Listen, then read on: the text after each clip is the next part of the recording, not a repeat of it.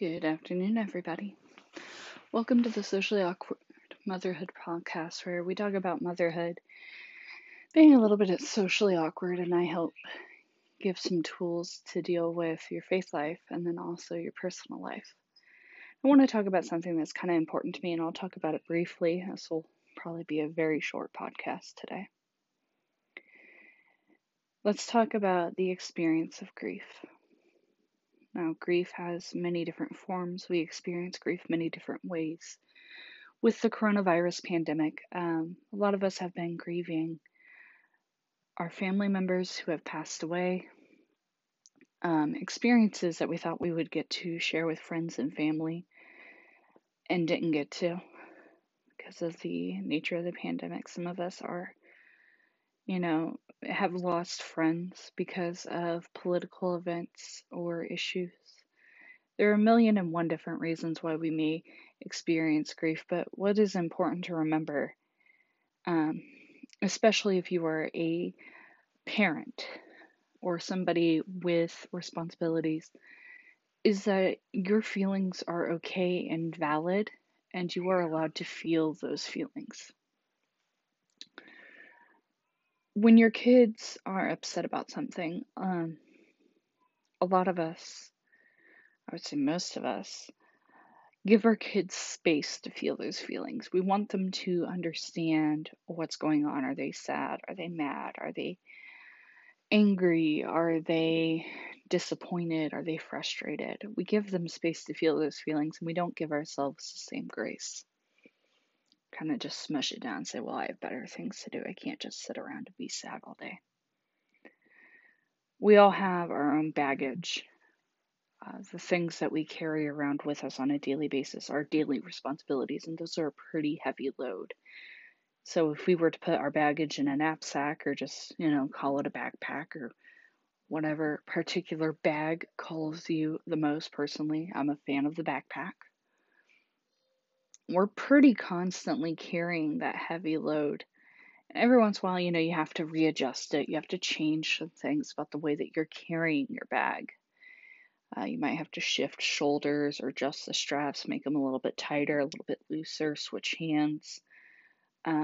Sometimes we just need a moment to hand the bag to somebody else or take some stuff out of the bag. So if we hand the bag to somebody else, we hire someone on to take care of that particular task. If something in your bag is really heavy, like house cleaning, then you hire a cleaner. If it's a part-time job that's weighing on you, you take that part-time job out. You adjust your load pretty frequently. When it comes to grief, it's like you're being handed a whole separate bag. This grief does not fit in the bag you already chose. It's an additional bag. You have two options at that point, frankly. You can choose to accept the bag and carry it, or you can choose to leave the bag there. But the problem is that bag is going to constantly appear in front of the road in front of you for a very long time. You will potentially trip over it, you will kick it, you will stub your toe on it, its remains will be scattered across the road in front of you, and you have to either go around or go through or pick it up and deal with it. At some point, you do have to deal with grief. You cannot ignore it. It will continue to pile up. It will continue to present itself as something to be experienced and felt and gone through. And so now you have two heavy bags, backpacks, purses, messenger bags, what have you. You are one person, you can only carry so much. You can only carry so much weight. So you can choose at this moment to ignore the bag of grief, or you can choose to accept help from around you to deal with your everyday bag. So, how do we deal with the everyday bag? Couple ideas. If somebody offers you in the midst of grief a meal train, and that would be helpful to take one thing off of your plate of trying to figure out food for an entire family when you're dealing with your bag, do it. If it's not necessarily the cooking of the food that's the problem, but it's the getting outside the house to go get the food, do a grocery delivery service or do meal boxes. And then the supplemental items for your family's food. So the meal box will take care of your dinner. Set up a set, like 4 things throughout the week that are breakfast and lunch, or do leftovers for lunch. Whatever makes that easier for you, do it. If you have trusted friends or family around you who can take your kids to school, and especially with depression, it is hard to get up in the morning. Accept the help. Be humble about this. You are dealing with a huge bag of grief on top of your normal duties and responsibilities. Accept the help. If it is for a short season and you have it in your budget to hire a mother's helper, do so. If you have it in your budget for the season to hire a house cleaner, do it. If you have it in your budget to basically do anything that makes your life easier and more bearable, or you can trade tasks with somebody else on an IOU system, do so. Your number one priority whenever you're going through something hard is to focus on what is hard and work through it. Regarding grief, I recommend a couple things. Number one, identify that you are grieving, that this is not a process with a timeline. It is not one that you are to be shamed for having. Under no circumstances should anybody ever shame you or tell you that you are less than for grieving. No matter what it is, I don't care what it is, I will defend you in this. You are allowed to grieve. You are allowed to be sad, mad, upset, frustrated, want to kick the wall, punch the door, roll over in bed and become a tighter burrito. You are allowed to feel those feelings, and don't you ever let anybody tell you that you're not allowed to. Those feelings are yours and they belong to you. You can find help and solace in your faith community. You can find faith and solace in your friends. You can find solace in the help of a trusted therapist, somebody that you like, who works with, who has techniques that you are interested in. Compassion-based therapies are wonderful for these issues of grief. You should be able to turn to your significant other if you have one. And honestly, if there is the thought that comes in your head, I don't want to be here anymore, my friend, I want to tell you that those thoughts, I understand having them. I do.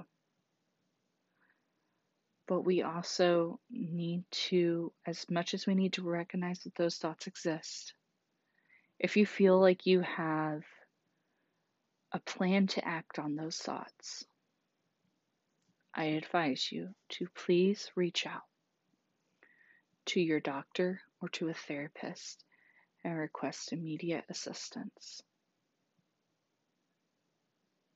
Grief is a heavy bag. It truly, truly is a heavy bag to carry. And it is hard to pick up that bag and to go through it and to sort through it and to sort through all your emotions. And it is so hard sometimes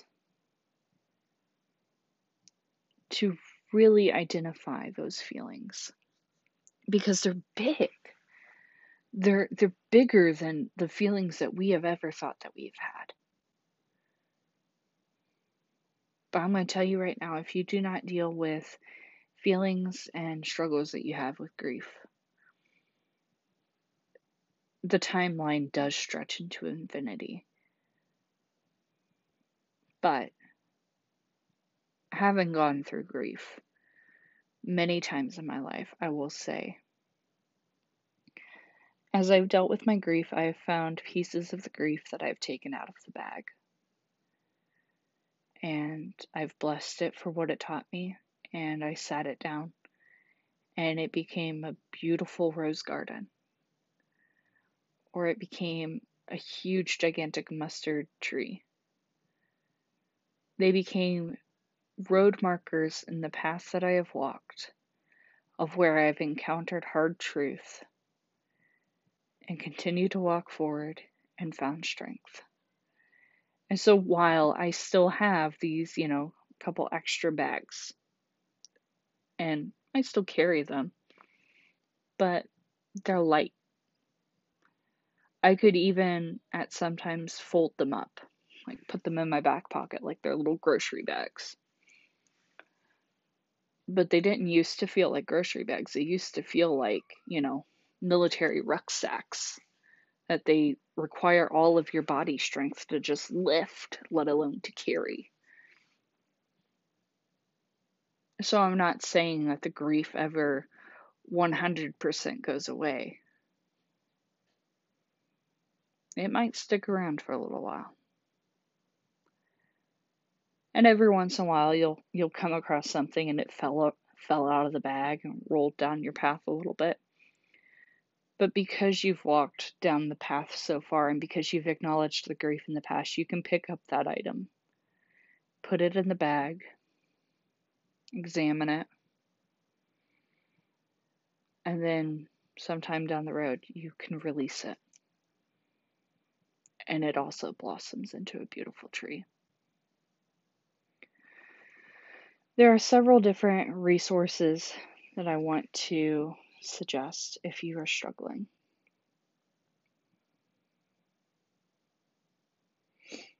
And these resources are just absolutely wonderful. I strongly suggest them.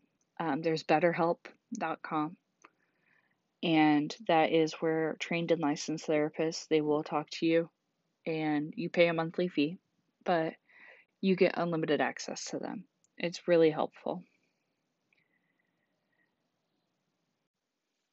You can also call the National Suicide Prevention Hotline.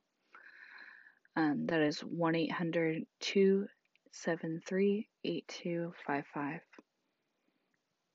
And also chat with them. They're available 24 hours. They speak many different languages.